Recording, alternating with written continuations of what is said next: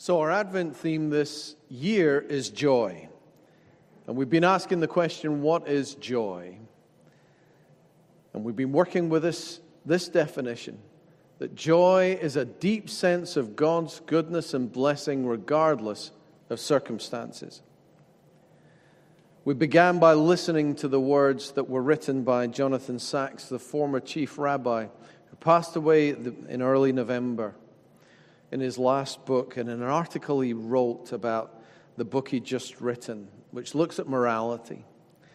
He's talking about Purim, where we started. The festival that's built around the rescue of the Jews from Haman in the time of the exile. And he says, what I think Purim is not expressive joy, but therapeutic joy, the joy that defeats fear. He goes on to say, what you can laugh at cannot hold you captive. So we had a look week one, that for such a time as this, the King comes to rescue us. And last week, we were looking at the joy of the Lord being our strength. And that the story of Ezra and Nehemiah and how that sets the scene, if you like, for what's about to come. And if you haven't listened to that, I'd advise you to go back and have a listen. And you might want a wee notepad beside you. There's lots in last week.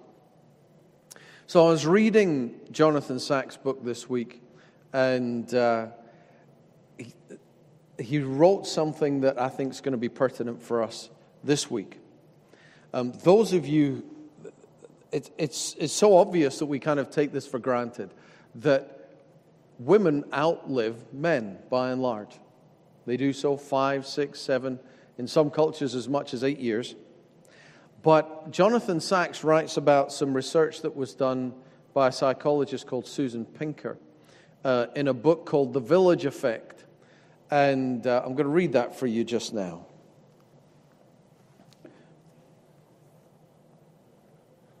When I can find my place in the book. He's talking about the cost of individualism, when we just think about me instead of we. And he says this, so individualism comes at a high cost. The breakdown of marriage, the fragility of families, the strength of communities, the sense of identity that comes with both of those things. An equally important sense that we are part of something that preceded us and will continue when we're no longer here. Edmund Burke said that a culture that broke the connection between past and future would have the result that the whole chain of continuity of Commonwealth would be broken. No one generation could link with the other. Men would become little better than the flies of the summer. The move from we to I has devastating consequences. By contrast, strong family ties are life-giving in the most literal sense. Susan Pinker tells the story of a cluster of villages in Sardinia where uniquely men live to be as old as women. Usually there's a difference of between 5 and 7 years of life expectancy between the sexes, and where there are 10 times as many centenarians as average elsewhere in these Sardinian villages. The villages, including the one she visited, now I'm going to try not murder the pronunciation here, but if you know better, do let me know. Villa Grande Strizali in the Gennargentu Mountains. They're places where no one lives alone, where the elderly live with their children, where people are constantly popping in to see one another, where social contact is high, and people keep working in the fields as long as they can, not retiring until they reach their 80s or 90s. It turns out that one of the greatest aids to longevity is to live in a place where people honor old age. The people of these Sardinian villages, Susan Pinker writes, considered their centenarians communal property and were fiercely protective of their treasures. The word one woman used to describe her 102-year-old uncle.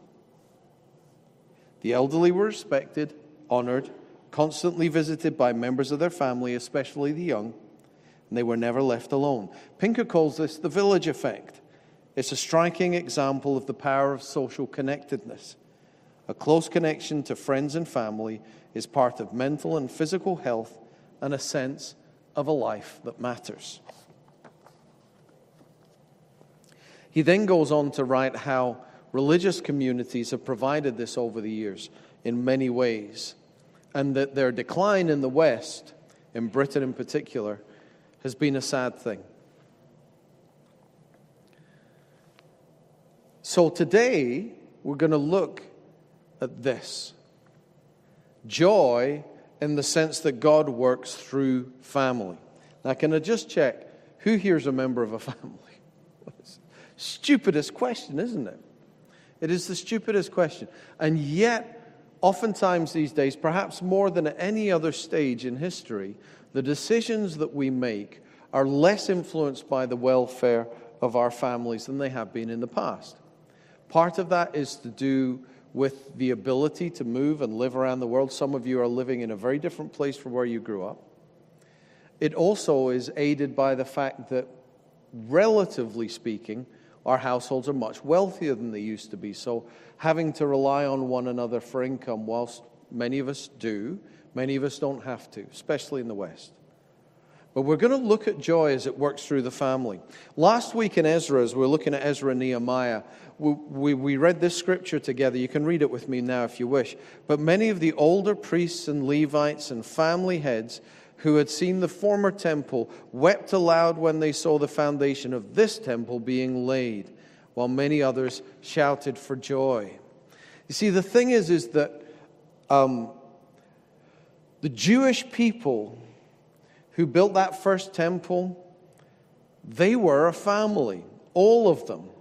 People were incorporated in. We got the story of Ruth, the Moabitess, who was incorporated in. But God works through families.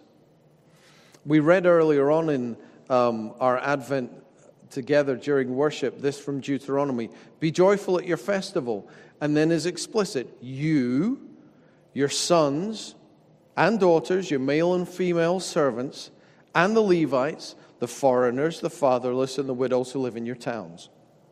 In other words, when you celebrate, everybody together as one great big family, both those you're related to and those who are getting drawn in. And just as we're going to talk about this later, but do you notice in that scripture that family celebration, does it say you do it when you feel like it? No. It says you be joyful at your festival. Be joyful at your festival. Now, some of us can be a bit Eeyore-ish. Okay, we know who we are. And I'm just saying that being joyful at the appointed time is as much a discipline as prayer, as fasting, as giving, any of those other things. It's as much a discipline. Today we will celebrate. And that's as true. And it can be difficult. It can be difficult if you're the one who's been working your fingers to the bone to get things ready. It can be difficult if you've had a tough time. It can be very, very difficult when you get tough news in and around Christmas. And of course, for many of us, we have all kinds of memories of difficult Christmases and Advents and times of this year. But to decide to celebrate is a choice. It's a discipline. But we'll speak more of that at another time. I'm just putting that flag in the ground. So, here's a quote from Psalm 105. For he remembered his holy promise, so this is God remembering, given to his servant Abraham. So, is everybody awake? You're all busy thinking joy's a discipline, or you're cross with me or something. Anyway, okay. He brought his people out with rejoicing, his chosen ones with shouts of joy.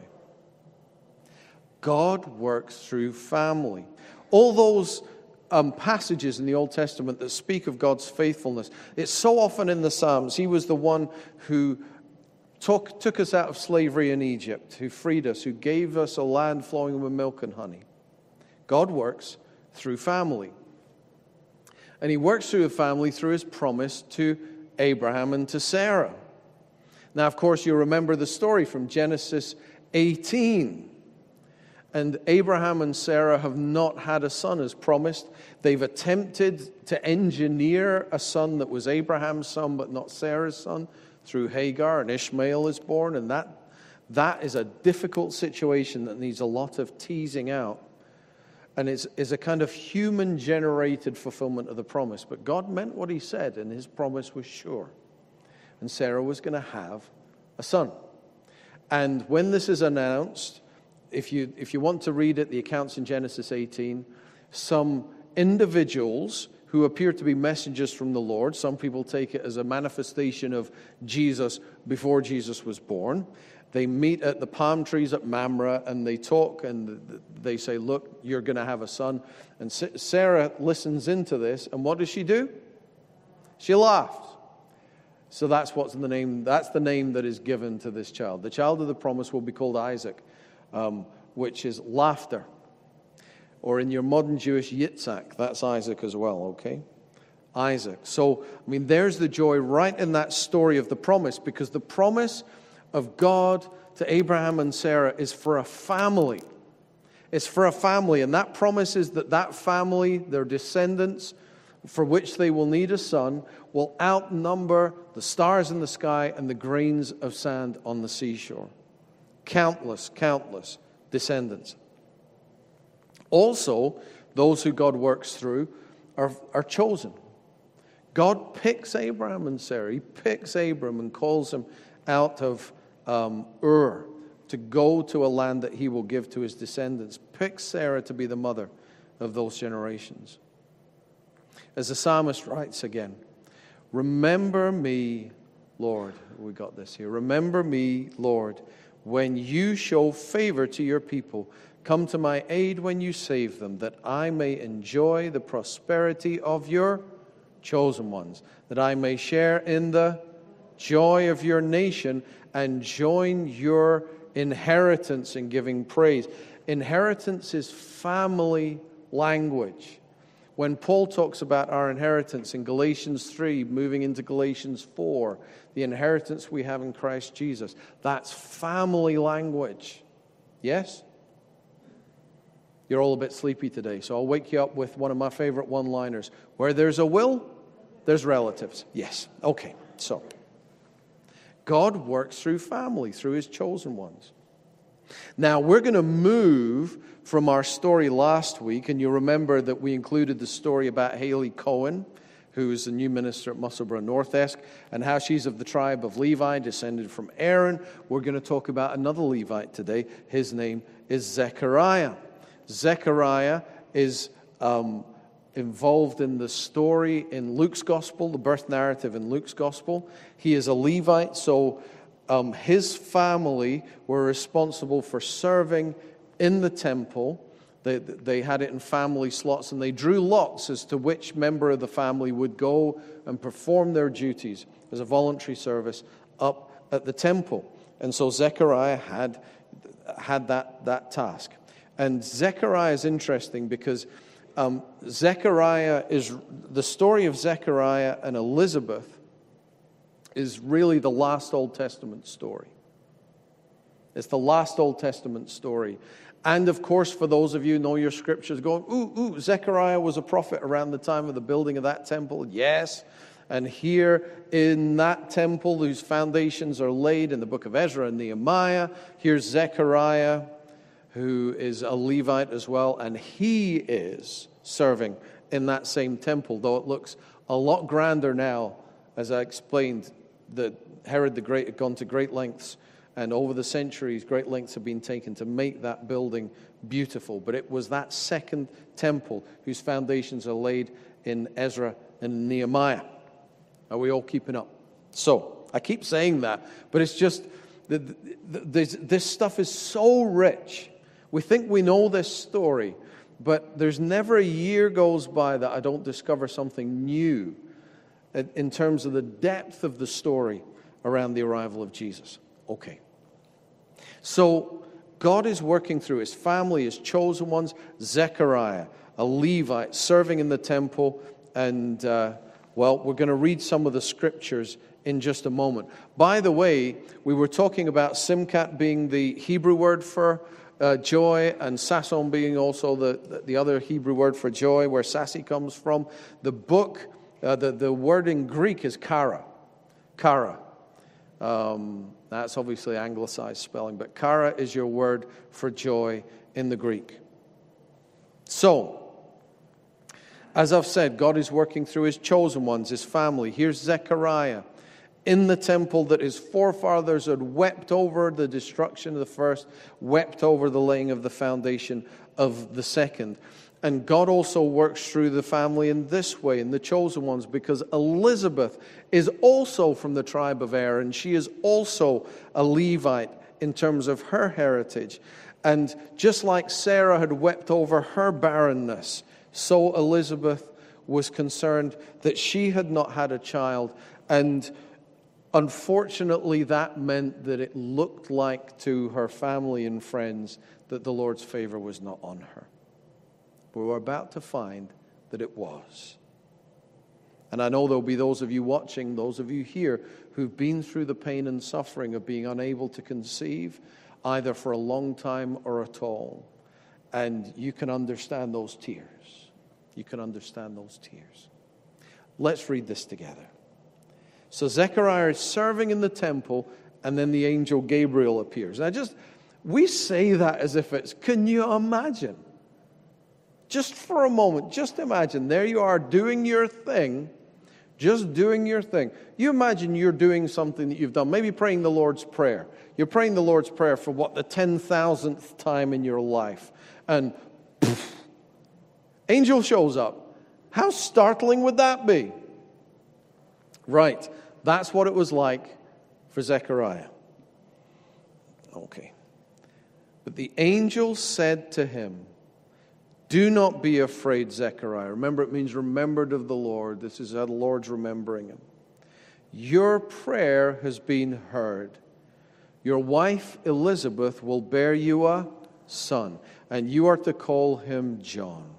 He will be a joy and delight to you, and many will rejoice because of his birth, for he will be great in the sight of the Lord. He is never to take wine or other fermented drink, and he will be filled with the Holy Spirit even before he is born. Full of the Spirit and a teetotaler. There we go. Amazing, amazing, amazing, amazing. You can hear echoes of all kinds of stories of Eli and Samuel in the shrine at Shiloh, and Eli hearing the voice of God. Here Zechariah hears the voice of God. It means remembered of the Lord, as I've said. Zach is busy going, oh, that's Zachary's a form of Zechariah. Yes, it is. And Elizabeth bearing a son, echoes of what's happened to Sarah. That there's a foretaste in here. And it's not that it's directly parallel, it's got echoes. It's what Tolkien liked to call applicability. It's not a direct copy, but there's things in the story that just remind you.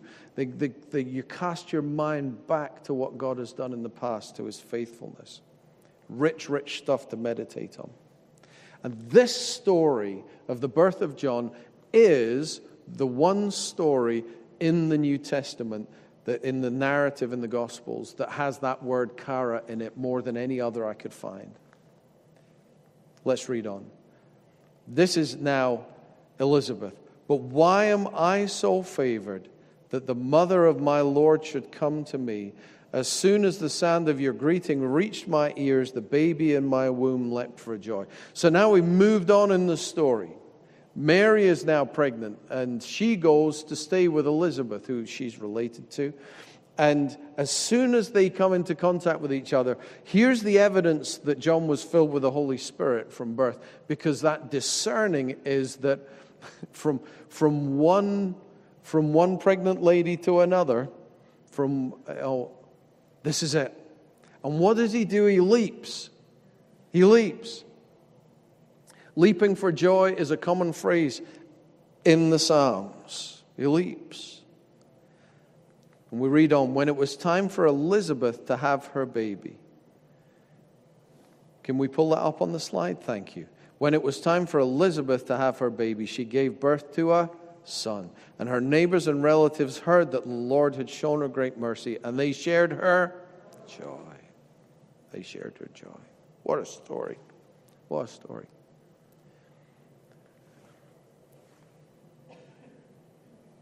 God works through family. That's one of the ways that he brings his joy to us. And that's a thing of his choosing. And we don't get to choose our relatives by and large. Spouses, we do, but other relatives, we don't. And that choice is intended to bring us joy. And family, think back to the story of Nehemiah that we were looking at too. When there were those gaps in the walls, what unit did Nehemiah pick to repair the wall? Families. Families. Now, some of you are thinking, but I live on my own. That's a very, very modern conception of how family is. That's not really. Family is you and your aunties and uncles and your cousins and your mums and dads. And I mean, I've just become a grandfather, and I got a text this morning from my cousin Faith, and I only see her very, very rarely, but she's family. She's family. And everybody's had an upgrade. Grannies and nanas have become great grannies and nanas, and great Auntie Vivian is now great great Auntie Vivian, and Gabriel is an uncle at 7. Be having a chat with him about that. He's going to have major responsibilities there. He was kind of hoping he'd still be at primary school when Lachlan starts primary school. But families is the extended. It's the extended family, and that also includes, by the way, most of the auntie and uncles in my life I shared no blood relation with, because my mom and dad moved up from the south in the mid-60s, and so I had to build family up here. So John Bridges from Newton Grange was Uncle John, and Auntie, whoever it may be, Auntie this, Uncle that, and you're sort of left head scratching because there's that. And by the way, have a chat with our Nigerian friends, because working out who's actually blood relation and who isn't, that's my sister, and that's my auntie, and that's my uncle, and sometimes it is, and sometimes it's not, and you just have to sit and very patiently ask. Joshua had to explain this to me, and I'm very glad he did. Now, family is, if you live on your own, you've still got family around about you. Gather them. It's the people, it's your heart home. It's those who are part of your wider family. God works through family. God works through family. Now, some of you are thinking, well, I'm the only Christian in my family. Well, let me remind you of this. God chooses people. If you're the only Christian in your family, then God has chosen you to be his loving presence in your family. And I know it can be frustrating and exhausting. It can be difficult. And there's that longing that comes, that just longing for your husband or your wife or your son or your daughter, your parents to know Jesus for themselves. But if God has placed you there, 2 things. First thing, you're a gap in the wall. Second thing, your family will help rebuild that wall. And never underestimate how God can work in and through and around you. Never underestimate. And your prayers are powerful. Your prayers are powerful. I'm seeing some loving looks going between people who are praying for people, and now folks are walking with the Lord who didn't used to. Never underestimate the power of being the only Christian in your family, but also never underestimate how exhausting it is, and get other people to stand with you in prayer for your loved ones.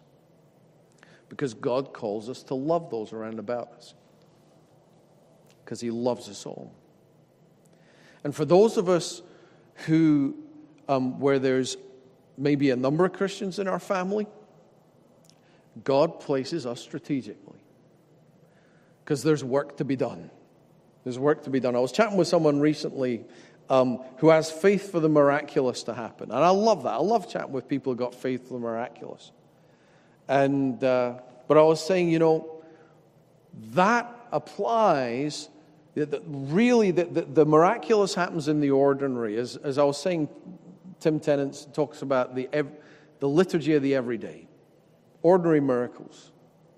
Magic out of muck. You see here on a Tuesday morning, that's where miracles happen. Ask about Agnes's little book of things that people are needing. And she was saying to me, because often people will say, well, I need something, a bike or a bed or a chest of drawers. And it'll not just be one that comes in, there'll be an abundance. There'll be an abundance. And that's where the miraculous takes place in the everyday. When you're getting the kids ready for school, when you're visiting an elderly relative, when you're how touching was it, that story of that Sardinian village in these days we live in, when face-to-face contact is regulated by the government. Friends,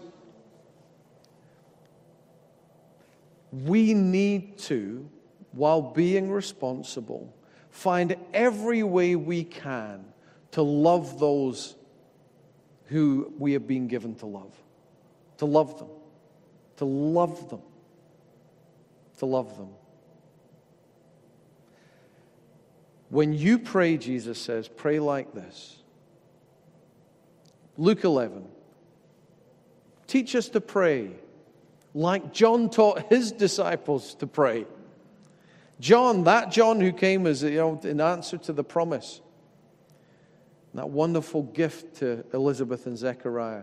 But of course, Jesus doesn't teach his disciples to pray like John taught his disciples, because John was a good Jew, and Jesus is the Messiah. He says, when you pray, pray like this. First two words, our Father, our Father, our Father, our Father. He takes the fatherless and places them in families, the psalmist writes. You see, the plight of the orphan is close to God's heart. When throughout the Old Testament, when there's a shorthand being used for the care of those who are vulnerable, it's the widow and the orphan. And some of us we were orphaned from our own families. And some of us are spiritual orphans. And God takes spiritual orphans and orphans who've lost their parents and places them in families. That's what he does. And our consideration, Jesus, you think of all the things that Jesus could have said. Well, when you pray like this, oh, mighty merciful one, doesn't do that. Could have said, Creator God, which is the way that many ministers start their prayers, is with, an adjective and then the word God. Creator God, loving God. I tend not to do that because I don't say that about, I say, loving mother. Have you got a loan of 500 quid? I don't do that. I say, Mom, I really love you. Could have borrowed 500 quid. And he says, when you pray like this. Our Father. Our Father. 2 words. First, you're into the family. Second, you're not alone. It's not my Father. It's our Father. Our Father. So important. So very, very important. T'other John. John, Jesus' best friend. There was plenty of Johns in Jesus' life. Now, listen to this. Listen to this. And think about what I've been saying. Or actually, you can read it with me. This is from John 16. Very truly I tell you, truly, truly, that the construction in the Greek is amen, amen. Double amen at the start. You will weep and mourn while the world rejoices. You will grieve, but your grief will turn to... A woman giving birth to a child has pain because her time has come. But when her baby is born, she forgets the anguish because of her joy that the child is born into the world. You should see Ali, she's beaming at the moment. So with you, now is your time of grief, but I will see you again, and you will rejoice, and no one will take away your joy. Jesus is talking about his death. And he's talking about his resurrection. But you see how it's couched? It's couched in family language. The joy is couched in family language. And it's not just a metaphor. I used to get so angry at New College when they say, well, of course, saying that God is our Father is a metaphor. And I'm thinking, it's not a metaphor. It's a pithy reality. We're the metaphor. We're the pale image of what God has made real. Are you hearing me? This isn't just a means by which we can understand God. It is who God is. Father, Son, and Spirit. Jesus goes on. In that day, you will no longer... Can we have the slide for the scripture? Thank you. In that day, you will no longer ask me anything. Very truly, I tell you, my Father will give you whatever you ask in my name. Why? Why would the Father give you whatever you ask in His name? Because you have become a child of God by adoption to the same extent that Jesus is Son by nature. Do you hear me? That's your proper place. That's what the cross gives us. That's what gets brought into the world. You know, Emmanuel, God with us, as Isaiah promises. He goes on, until now you have not asked for anything in my name. Ask and you will receive, and your joy will be complete. Will your joy be complete because you get the nice house or whatever it is you're praying for? No, your joy will be complete because now you understand that you are fully integrated into the family of God, which was communicated to us by the family of Abraham, that we are a part of by faith as much as the Jewish people are by blood. Do you hear me? Okay. Absolutely. God works through family. From John's account, again, this is the Apostle John rather than John the Baptist. But he's talking about John the Baptist, and then he moves on in John 1. Read this with me. This is such an important scripture. He came to that which was his own, but his own did not receive him. Who is that? The Jewish people. The Jewish people. Now, of course, John was a Jew writing this. The early apostles were Jews. Paul was a Jew. But not every Jew received him. Yet, we read on, yet to all who did receive him, to those who believed in his name, he gave the what? The right to become children of God. Children of God. God works through family. Kingdom comes through family. His Messiah came through family, announced by John, who was born unexpectedly into a family, bearing that promise. And that promise is sure. That promise is sure.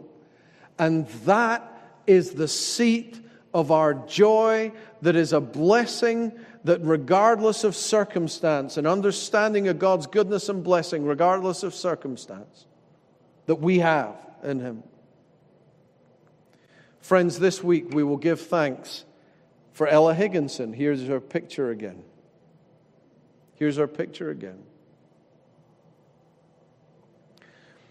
I was in with her just a few days before she passed, praying with her. Didn't clap, but also sang with her, very quietly, respectfully. Reading the scriptures over her. Psalm 23, John 14, which I'll read at her funeral service. And her daughter-in-law, Heather, was there too. And she said, behind her mask with an apron on with this lady that she just so loved. And she said, I just want to kiss her. And I said, Heather, what's stopping you? I'll cover the door. We live in difficult times, friends. We live in difficult times. But we give Ella into Jesus' keeping, knowing that she's gone to a place where there's no COVID, no restrictions, no lockdown, no parting, no sickness, no suffering, no pain, no sin, no brokenness, no lousy choices, no accidental death, no wickedness of any shape or form to that place prepared for her. That's where she is now, handed into Jesus' keeping. And we will follow her in our time. Please pray for Betty. It's so hard to imagine, and all the family. God bless them. That's one end of life. And of course, here's the other end of life. As the Gaithers wrote in that wonderful hymn that we started with, how sweet to hold a newborn baby and feel the pride and joy he gives, but greater still the calm assurance that child can face uncertain days because he lives. Who lives?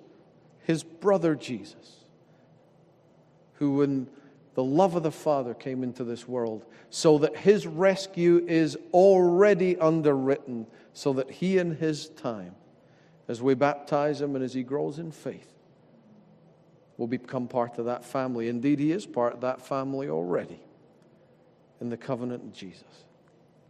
Friends, God works through family, his chosen ones, Father, Son, and Spirit, as we're united as the children of Abraham by blood and by faith. And the new humanity which Jesus is making is a reunification of that. That's what we're a part of. That's the big plan. That is the great majesty of the story that doesn't really begin at Christmas, but that's the start of its climax. Friends, God works through family, God's chosen one. And our joy is found in that. Because church is family. Because Jesus knew humanity is family. And in that, our joy is complete. May we pray.